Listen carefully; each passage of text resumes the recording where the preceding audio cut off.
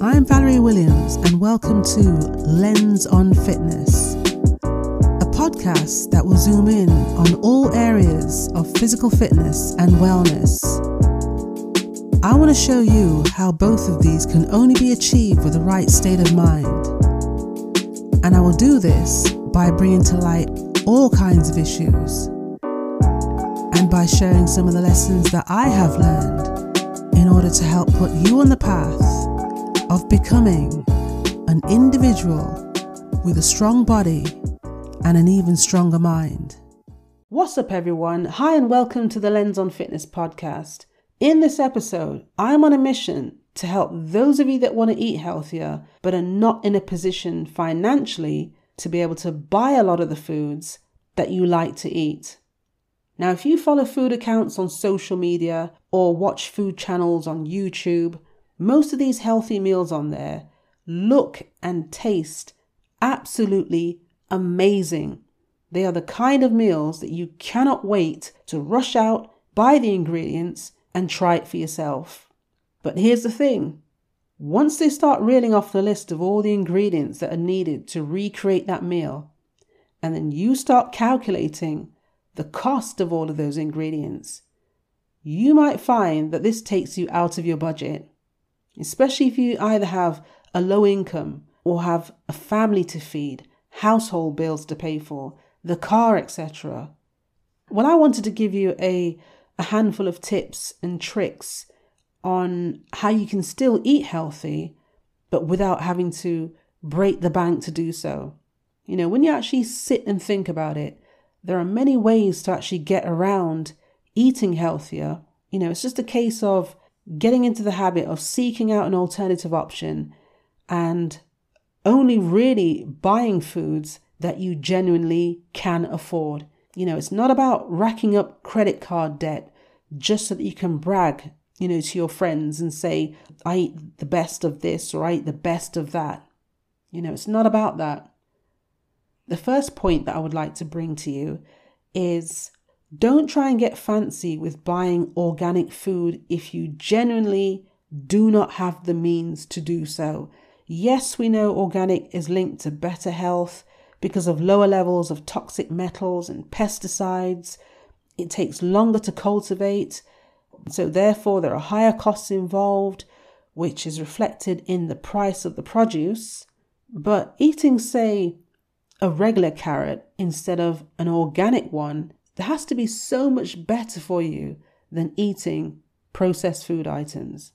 And if you want to take extra precaution with your non-organic produce, just make sure that once you've bought them, you thoroughly wash and rinse them. And the same thing goes for canned legumes, like chickpeas, butter beans, kidney beans, etc. So hopefully that's the whole organic thing out of the way. If you can't afford it, don't buy it. Go for the non-organic version.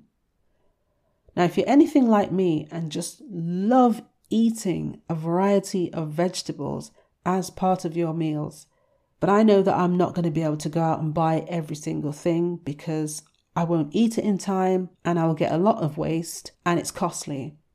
So instead, why not opt for frozen mixed vegetables? Not only will you be saving money this way, you will avoid having food go to waste.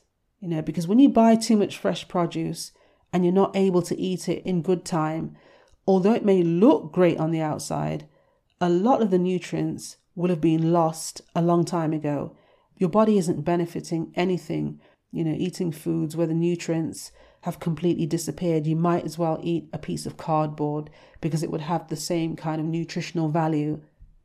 If, however, some of your favorite vegetables are not available as part of a mixed bag of frozen veg, then by all means, you can make an exception. You can actually go out and buy one or two of those things and add it to what you already have. Another time when it's acceptable to go and buy certain vegetables individually is if you plan to make a specific meal, cauliflower bake or broccoli bake or something like that, then you're going to need a lot more of that vegetable than you would get in the frozen mixed bag. So then that makes sense. But however, I would still advise you that if you are going to buy fresh vegetables, just chop them up as soon as you get them, bag them up and freeze them. We're trying to avoid waste here, and that tends to happen a lot with vegetables. So another way that you can actually save yourself some money but still eat healthy is to buy your fresh produce from the market. You won't be paying for any fancy packaging like you get in the supermarket. So that way you'll get to keep the cost down and still get to eat healthy. And if you really want to buy from the supermarket, you don't have a market nearby, in the town or city where you live, and you need to go to the supermarket to buy your vegetables or buy your healthy food, go at a time when the foods have been reduced. I'm sure it's the same for most supermarkets. They have a specific time of the day, or they have an area where they have foods at a reduced price. And normally it's because the food is approaching the best before date, but it's still good. But again, I would advise you to buy these things as soon as you get them, chop them up, bag them, and place them in the freezer. There's no shame in doing that, buying things when it's been reduced, especially when it's good quality food. Who wants to see good food go to waste? That is a waste. So you might as well take advantage of the opportunity of being able to buy them when they're at a reduced price. Moving on to poultry.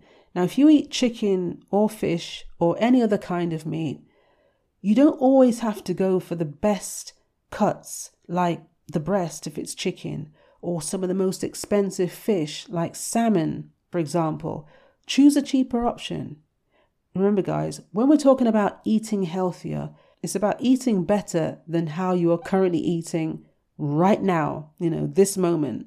And if that means having to eat chicken legs instead of chicken breast, or eat mackerel instead of salmon, these less costly options are going to be a much better option than eating processed fish fingers, which probably have 10% of fish in them, while the rest is made up of who knows what, or a frozen chicken burger.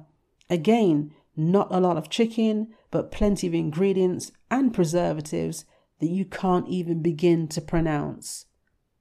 Moving on, another way to save yourself money but still eat healthy.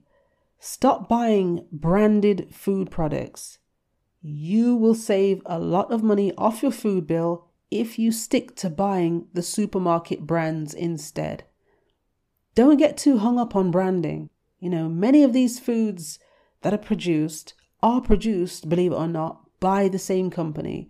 And the only difference is the label that is slapped on the packaging. And yes, I know there are certain foods out there that taste noticeably different or better than the non-branded version. I don't know if Heinz is available in the majority of Europe or other parts of the world, but some people may enjoy eating Heinz baked beans and don't quite enjoy the taste of the supermarket branded ones. That's fair enough, and that's understandable, because there are one or two foods that I prefer the taste of that are branded. But still, you can make exceptions for one or two different foods, if you really need to. But just don't go loading up your entire shopping trolley or shopping cart with branded products, because that's where you'll see your food bills skyrocket when you get to the till. The same rule applies to the supermarket where you actually shop from. Now, in the UK, there are about 4 or 5 main supermarket chains. And some people tend to adopt this kind of snobbery and bouginess by only choosing to shop at the most expensive supermarket. The supermarket that has some kind of status attached to it. But what a waste of money that is. If you know that you can buy a carton of, say, almond milk for £1.20 in Asda, but then you see the same product is being sold at Sainsbury's for £1.89, you don't have time for any snobbery. You want to save money. Who cares whether you got it from this supermarket or that supermarket? The thing that you really should be thinking about is, where can I get that milk for the cheapest price? Now, the next tip that I have to offer you requires a little bit of planning in order for you to be able to save money and eat healthy. You need to plan your meals for the week ahead. You need to know what you are going to eat, because too many of you, and myself included, because I used to do this at one time, are rolling up to the supermarket and just picking up everything and anything that catches your eye. And this is a really costly mistake. It's much better to only buy what you need to put together your meals for that day. And the simplest way to approach your planning is like this. A healthy meal consists of some form of complex starchy carbohydrates. So this could be like sweet potatoes, for example. They're real. They're grown from the earth. Healthy fats. Avocado is an example. A form of protein, be it animal or plant-based, and some form of fibrous carbs like vegetables. If you make sure that you have those 4 food groups on your list, this will save you a lot of money and a lot of time when it comes to putting your meals together. The good thing about this is that you know that you can actually put a meal together using these 4 food groups instead of having to go through your kitchen cupboards and your fridge, which would have been stocked up with all different types of foods, but a lot of the foods that you have in your kitchen, you can't actually combine them to make a proper healthy meal that consists of the 4 food groups that I've just given to you. And then what usually tends to happen is you will either have to rush out to the supermarket again and buy something else to add to what you already have in your cupboards or your fridge, or you may easily end up being tempted to ignore what you have in your cupboards because it's too confusing, you haven't planned anything, you don't know where to start, and then you'll go to the supermarket again and end up buying even more food and eating something completely different for that day.